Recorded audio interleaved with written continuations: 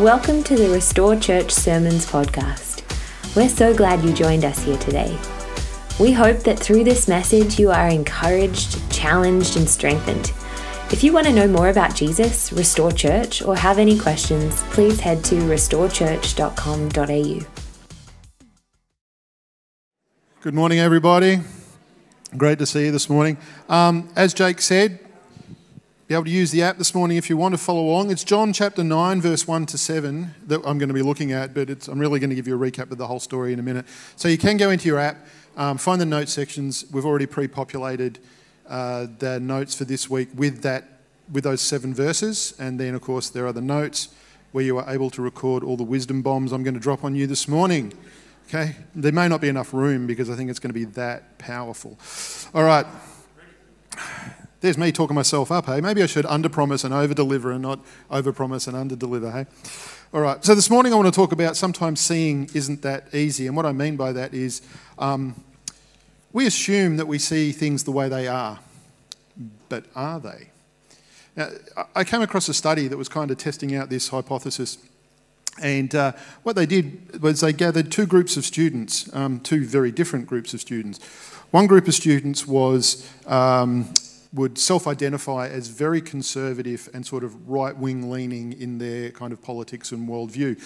The other group was what self-identified as very progressive and left-wing leaning in their group. So what they did was they took half from each group and formed a group A, and then the remaining half from each group they formed into group B.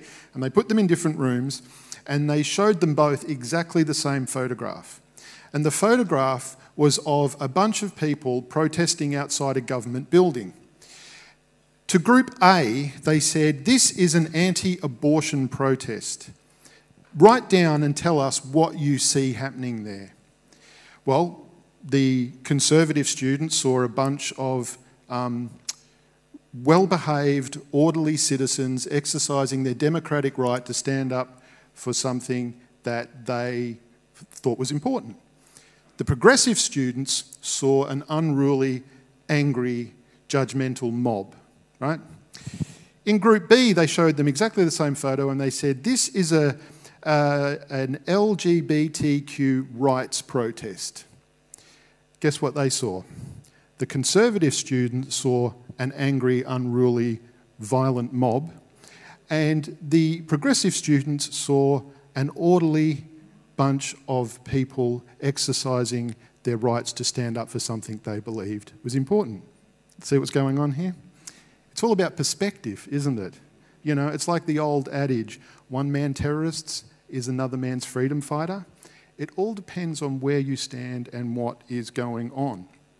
Now, sometimes it's not easy to see things as they are because the reality is we see through these things and actually not with them. And what I mean by that is what we see is more often a function of what is going on in here than what is actually happening out there. It forms a filter through which we view everything, and surprise, surprise, 9 times out of 10, we end up seeing stuff that validates what we already think and already believe. Which brings us to this story this morning, because this story in John chapter 9 is a story all about seeing. Now, I have no doubt whatsoever that the story that John is recording in John 9 is an actual event that actually took place. That Jesus encountered this blind man and he healed him. But John, I've told you before, he gets really clever with the way he tells his stories. And so while this functions as a literal recording of a literal event, it also works as an allegory, right? It works at an allegorical level in that this story is also telling another story. It's telling a higher level story. And the higher level story it's telling is this, that you have all these people who have sight, who claim to be able to see, but actually can't see what's right in front of their face. But on the other hand, you have a blind man who can't see but can see everything that's going on, right? That's the point of this story. So let's just dive in. I'll give you a recap because the actual story is 41 verses long and it would take me a long time to read it to you, right? So you're happy with me just giving you the idiot's version? All right. In that I'm the idiot, not you. Okay. All right. So Jesus and his disciples, they're walking through, they come across a blind man, a bit of interaction happens. I'm not going to look at that because we're going to look at that in depth in a second. Jesus heals this guy. This guy goes back to his village and everyone goes, hang on a second, isn't that the guy that used to beg here because he's blind? And a bunch of people say, it can't be him. He's not blind. He can see. How can it be the same guy? And they go, no, I'm pretty sure it is. So they drag him in front of the Pharisees, right? Because the day that this guy had been healed was a Sabbath. Again, Jesus just poking the bear, right? He doesn't have to heal a guy on the Sabbath, but he does. So he heals it on the Sabbath. So they drag him before the Pharisees, and the Pharisees say, tell us what happened. And he goes, well, I was blind, and now I can see and everything. And they're like, well, who healed you? And he said, well, Jesus did. And they go, no, that didn't happen. And here's why this didn't happen. Because it's the Sabbath. And God doesn't do anything on the Sabbath. People who do things on the Sabbath are sinners, and everyone knows that sinners can't be used by God to heal people, right? See the assumption playing out there? All right. So you can't be healed. And he's like, well, I kind of am. And they said, right, we don't believe you were blind in the first place. All right. Isn't this a propensity that some of us have too? Don't let the facts bother you. Just, work around that. So go and get mum and dad. And they bring mum and dad before the Pharisees, and the Pharisees go, is this your son? Yes. Was he born blind? Yes. Well, how then can he see? Well, they're worried that if they say the truth, like, Jimmy came home and told us that Jesus actually healed him, we're going to get thrown out of the synagogue, right? And so they say, well, he's old enough, ask him. Oh, deflection, right? Ask him. I'm putting the blame back onto him. I'm not getting involved in this. And so they say, right, tell us again, tell us what happened. How did you get healed? And he said, I've told you the story. I've already told you the story. Jesus healed me. And they go, give glory to God. You stop lying about this. We know he's a sinner because he healed on the Sabbath, and sinners can't be used by God to heal. And he goes, oh, man, I love this. I love this guy. I think he's the sassiest guy in the Bible, and he's got the best answers, right? And I can't wait to meet him in eternity because I'm going to go, dude, that was awesome, right? And he goes, look, whether he's a sinner or not, I don't know, but I do know this. I was blind, but now I can see, right? What an answer. And just as an aside, like if you ever get into an argument with people about whether God's real or Jesus is real or whatever, don't engage them on the level of apologetics about trying to prove that it's true. Tell your story, right? Tell your story. Hey, whether or not all of this adds up to satisfy you or not, let me just tell you what I know. I was this, but now I am, all right? You tell them what God's done in your life. There's no argument with what God has done in your life, right? Okay? Even though the Pharisees want to argue the point. So they're like, no, how exactly did it happen? And he says, I've already told you. Why do you keep asking? Do you want to become his disciples too? Oh, burn.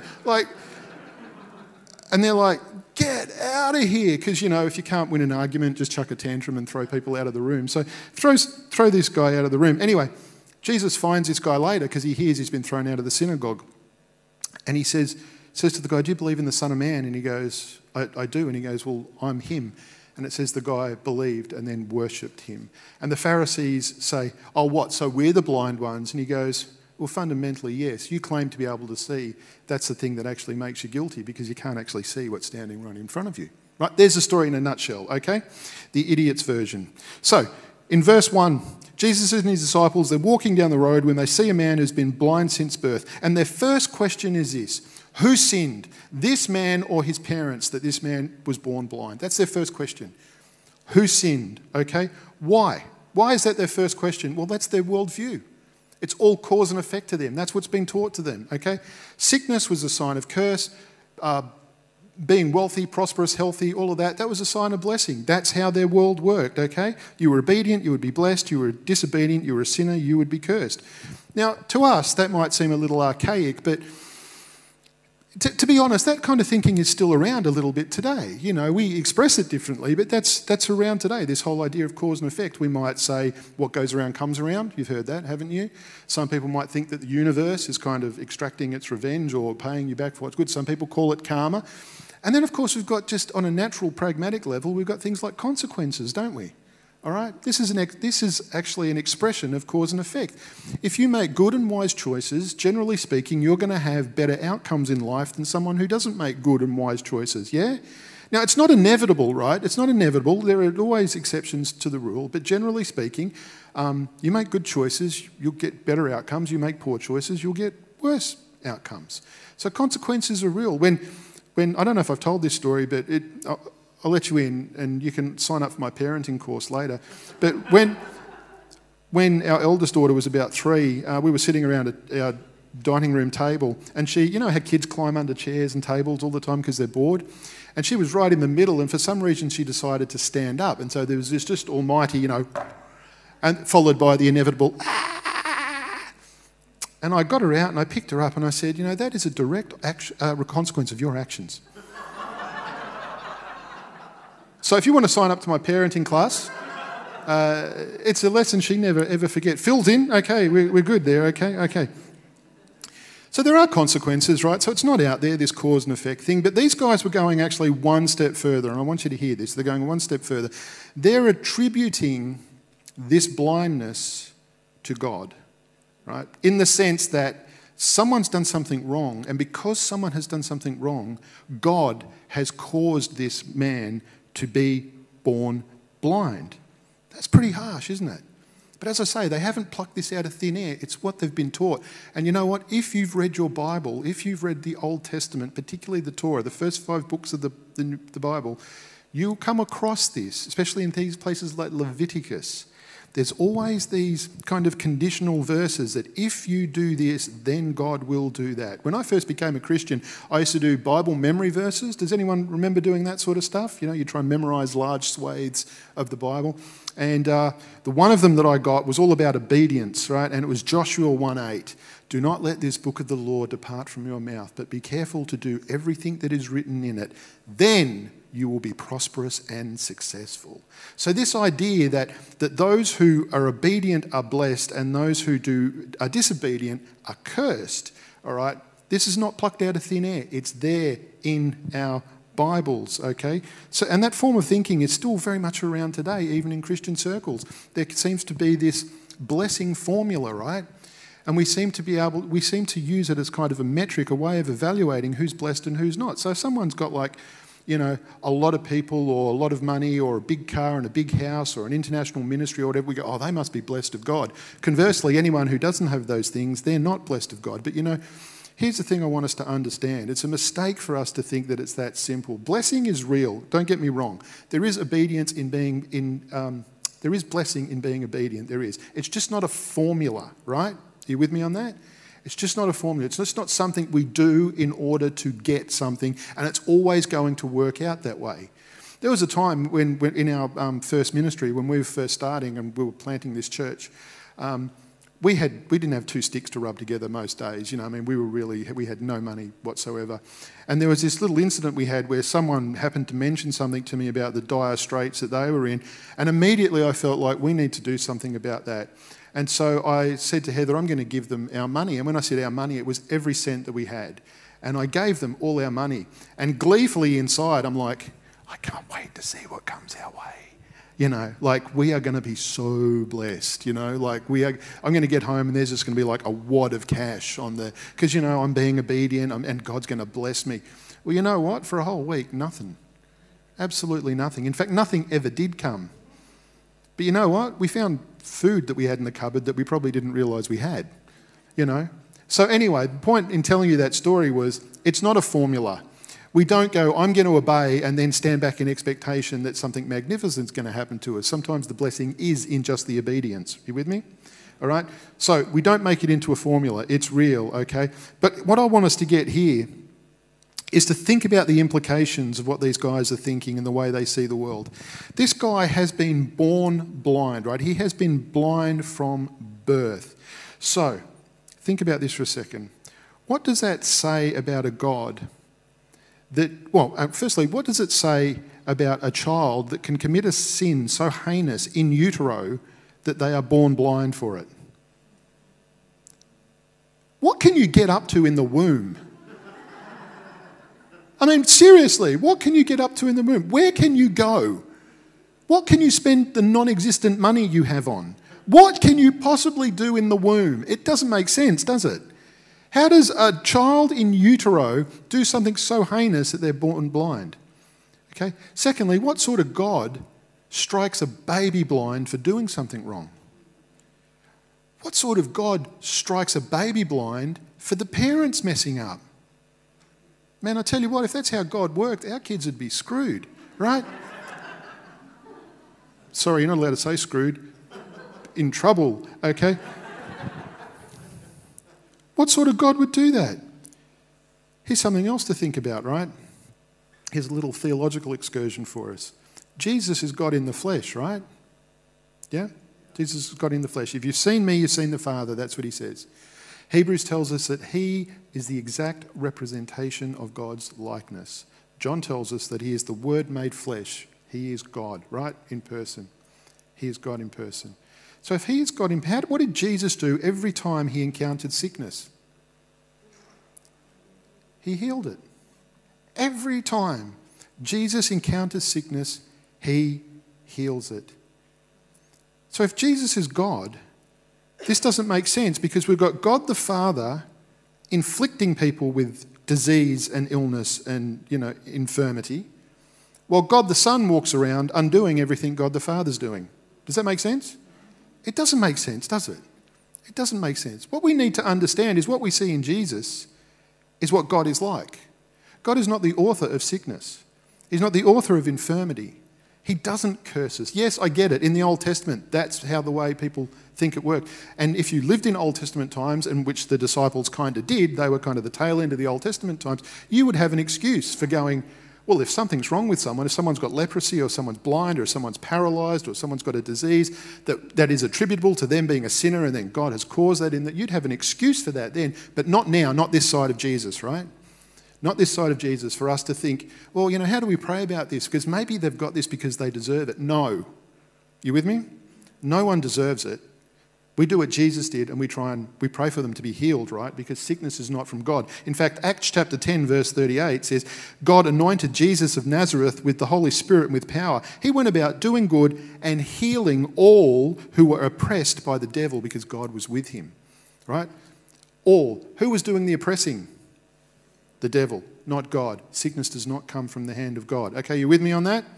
All right. So we might have had an excuse if we lived in Old Testament times, but not this side of Jesus. But here's the thing. Some assumptions are so deeply embedded in us and so widely accepted that we never stop to question the implications of those assumptions. It just is. That's just the way it is. And what we see usually, as I said, just backs up what we already believe. It just validates the way we already see things. And there were a bunch of assumptions that were going on in this story. The disciples assumed that it was this man or his parents' fault, right? So someone was to blame here. In any case, move on, get on with your life. The community of people, they didn't believe that a blind man could see, therefore this guy that's now saying he's been healed couldn't be the same guy. Right? You with me? It's just like, this can't be happening because blind people don't see. And the Pharisees who believed Jesus was a sinner didn't believe that he could be used to heal a guy. Ergo, this guy cannot now have his sight. Or secondly, Jesus couldn't possibly have done it because he was a sinner. Can you see how our assumptions and our worldviews and the way we think about things get in the way of seeing what's right in front of us? Right? So all this stuff was going on all the time. Anyway, they ask, who is at fault, his or his parents? And Jesus says, and this is from the Message version, neither. You're asking the wrong question. There is no such cause and effect here. So he's not saying there's no such thing as cause and effect. There are consequences. But what he's saying is there's no such cause and effect here. What's going on here is not as simple as someone who's done something to deserve it or they're just reaping the consequences of a bad choice. There's something else going on here. But these guys were just doing what we all do whenever we come across something, particularly, maybe we do it on a little more, on a kind of more existential level when we hear about disasters and things like that. But I know we definitely do it on a personal level when stuff happens to us. All they're doing is the thing that we all do, and that is we ask why. Like why? Why is this happening? What's going on here? And why do we need to know? Why do we need an explanation? I don't know about you, but sometimes I think in having an explanation just makes me feel like I'm not awash in this kind of meaningless and random universe. I need to assign reason to this because somehow it kind of helps me make sense of it. You know what I'm saying? Or at least I think it makes me make some sort of sense in it. But, to be honest, the number of times in, all my years of ministry, I've sat with people who've gone through some terrible tragedies and some stuff has happened to them, and this question is never far from the surface. But the bottom line is, it never makes things better if you could understand why. It doesn't take away the pain. It doesn't stop the suffering. Understanding why really doesn't help that much. In fact, in my own journey, and I'm sorry if I keep talking about this, but with my cancer and stuff, this is a live issue for me. This isn't something that's in the rear view mirror, so it's going to come up a little bit for me. But I had to go and see a geneticist because I don't know if you know this about me, right? But not only did my mother and father have cancer, but all my father's siblings had cancer and all my mother's siblings had cancer as well. And so they said, we really need to look to find out if there's some sort of funky gene going on in your family, right? And not a good funky gene either, right? You know, not the stuff that makes me be able to dance because I can't, right? And so they went through, they did this whole table of tests on me and my sister. And I went back in for the results and she went through and she goes, we can't identify in you or your sister even one gene that would give us some indication of why this is happening to you. The bottom line is, and she said, this is just crude language, but this is what it is. It's just bad luck. Just bad luck. Which, it didn't bother me too much because even if they would have said, hey, there's a funky gene that does it, it doesn't change my situation, does it? Just because I know that's the reason this happens, it doesn't change it. I mean, it's great that I can tell my own children they've got to watch out for stuff, but it doesn't change anything. So knowing why doesn't necessarily change anything for us at all. So maybe we want a reason, or maybe it's like this, as Jesus goes on to say in this story, maybe we're just looking for someone or something to blame. Right? That's what he says. Don't go looking for, there's no such cause and effect. Don't go looking for someone to blame. The blame game is really easy to play, isn't it? The blame game is a great distraction from whatever it is we're facing. You know, the blame game is a way of not having to deal with the stuff that's really going on with us whenever we're confronted with something that's difficult. You know, there's no better way to galvanise a group of people than to find someone else to blame about something. You know what I mean? The blame game is an easy one, but you know what? It's a dead-end street and it doesn't help you, it doesn't help anyone else. There is a slight payoff in it. You know, it's a great defence mechanism, be it denial, projection or displacement, you know. Stops us having to look at ourselves, have to deal with the stuff, have to face up to things. It's easier to be angry than it is sad, and it's a great way to avoid responsibility for having to be proactive and do something constructive about it. I mean, if in this particular situation, who's to blame here, this guy or his mum? If Jesus were to go, well, you know, it was his mum and dad's fault, what they were looking for is like, well, that's got nothing to do with us. We can just move on. But Jesus is looking at it through a completely different lens. He says, don't go looking for someone to blame. Look instead for what God can do. Look instead for what God can do. Don't go asking why this happened. That can be a dead-end street, right? Look for what God is doing in this situation. And part of the reason we don't want to look for what God is doing in that situation is because that has implications for us, that we may have to do something ourselves, that we might need actually to get involved. Where if it's just looking for a reason, we can ascribe it to a reason, we can move on with our life, right? But he's like, no, don't go looking for someone to blame. Instead, look for God, what God can do. Don't ask why, ask what. Now, wouldn't it be great if that was our instinctive response every time we came up against something difficult? Wouldn't it be great if every time something happened, we just went, oh, God, what are you doing? I'm excited. What are you doing here? I can tell you right now, when things go wrong for me, that is not my reflexive response. All right? It is not. My reflexive response is usually not good. Okay? That's putting it simply, not good. Not happy, confused, angry, whatever. And when I was told I had cancer, I spent a long time fighting my own fear, my own fatalism for ages and ages and ages. I really wish that when they told me that I had gone, oh, thank God. God is doing a wonderful thing here. No. You know what I'm saying, don't you? And I get it, right? Like, we're human. We're going to have our responses. We're going to have our reactions, and it's okay. We've got to pay attention to that stuff.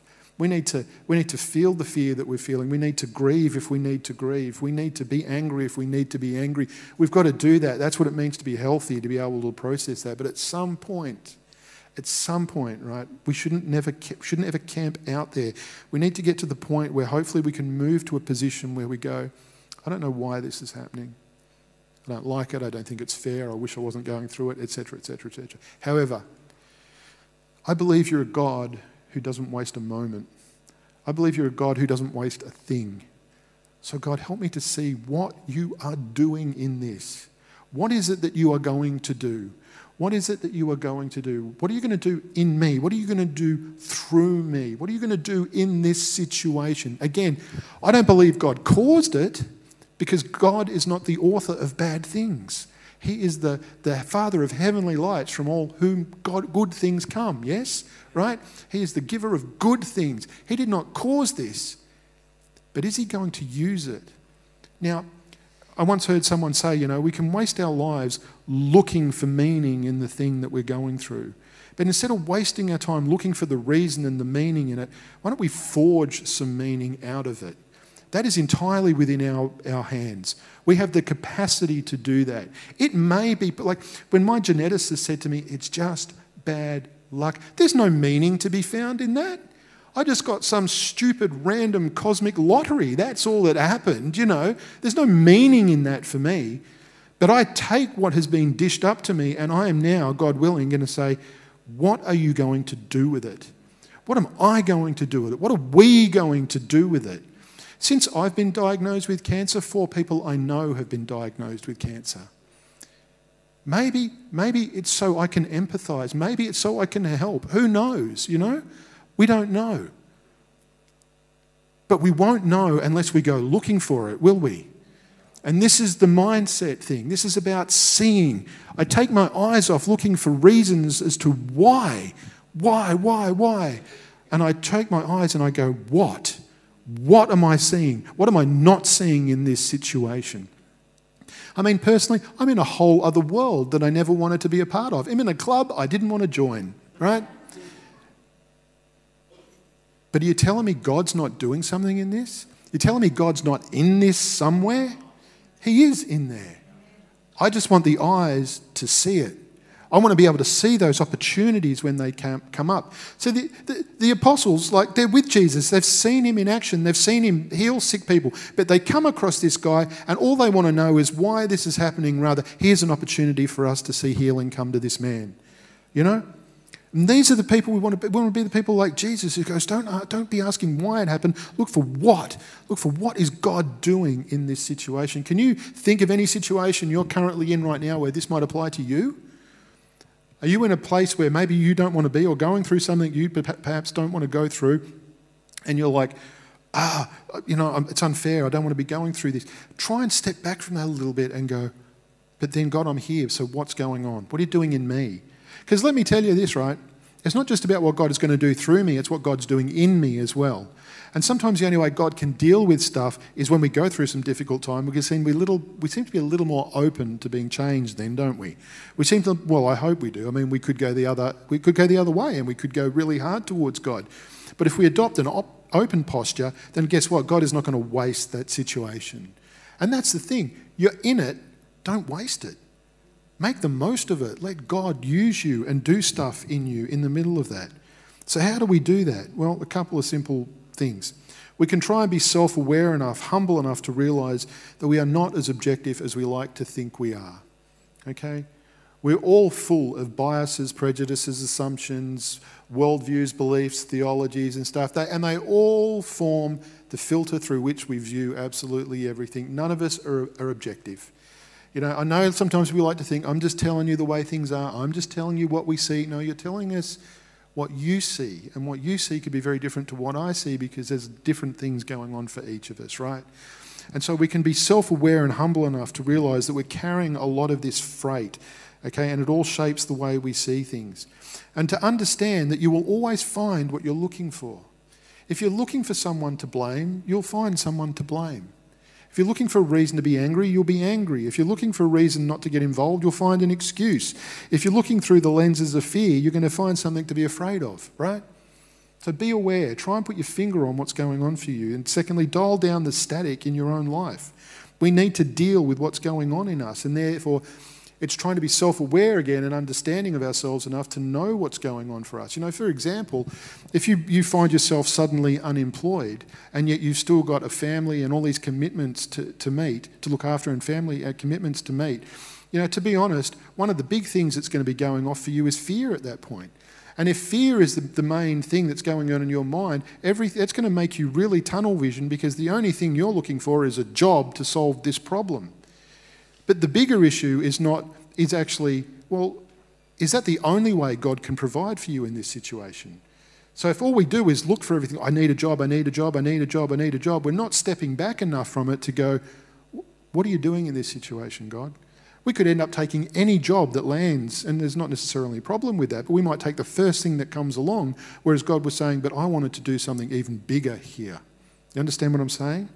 So if fear is the lens through which we're looking at things, you know, so we've got to try and be aware of what's going on for us so we can know, I'm panicking about this and I need to try and dial that down a little bit. I need to get into a space where I'm not afraid anymore so I can look at this a little more objectively. And then finally, the thing we can do is dial up our familiarity with God. Spending time in His Word, meditation, worship, listening, going over the story, immersing ourselves in the God story so He and His ways become more familiar to us than all this other stuff. Jesus said, I only do what I see my Father doing. Why? Because He was immersed in that story. He was immersed in that world. So where everyone else saw other things on the surface, Jesus was seeing things opportunities that God was opening up all the time. They were looking at exactly the same scene. They were just seeing different things. You with me? Okay. We need to be attuned to that. You know, for example, if you were to put my family in a sea of 1,000 people, I would pick my family out instantaneously because I am attuned to their faces. I am attuned to them in a way that I'm not anyone else, right? And this is the idea, that as we spend time familiarising ourselves with God, we become attuned to what God looks like in a situation. And we're able to see it and to respond to it. I mean, Jesus even said, it's a slightly different metaphor, but He said, my sheep hear my voice. My sheep hear my voice. And that is, there could be a whole lot of din going on, but if you are tuned to the voice of Jesus, you're going to hear what Jesus is saying in that. Okay? And so we need to dial down the static in our own life, but then we need to dial up our familiarity with the ways of God. So sometimes it's not that easy to see what's going on because of all the stuff that's going on inside us. And what we see is not necessarily what's there. And we're going to be tempted to look for reasons and for people and things to blame and whatever. But can I suggest that if we can do anything, if you can take anything away from today, it's that when this hits, allow yourself to feel all you need to feel and process all of that stuff in a healthy, constructive way with someone if you need to. Pray it through, whatever. But then get to the point where you're able to say, now, God, what? What are you doing? What is it I need to learn in this? What is it that needs to change in me in this? And what is it I need to partner with you in this so this is not a wasted opportunity? Amen? Amen. Okay, thank you very much. We're going to take communion now. And again, it's an open table, and I invite absolutely anyone and everyone to come and to share in this. Thank you.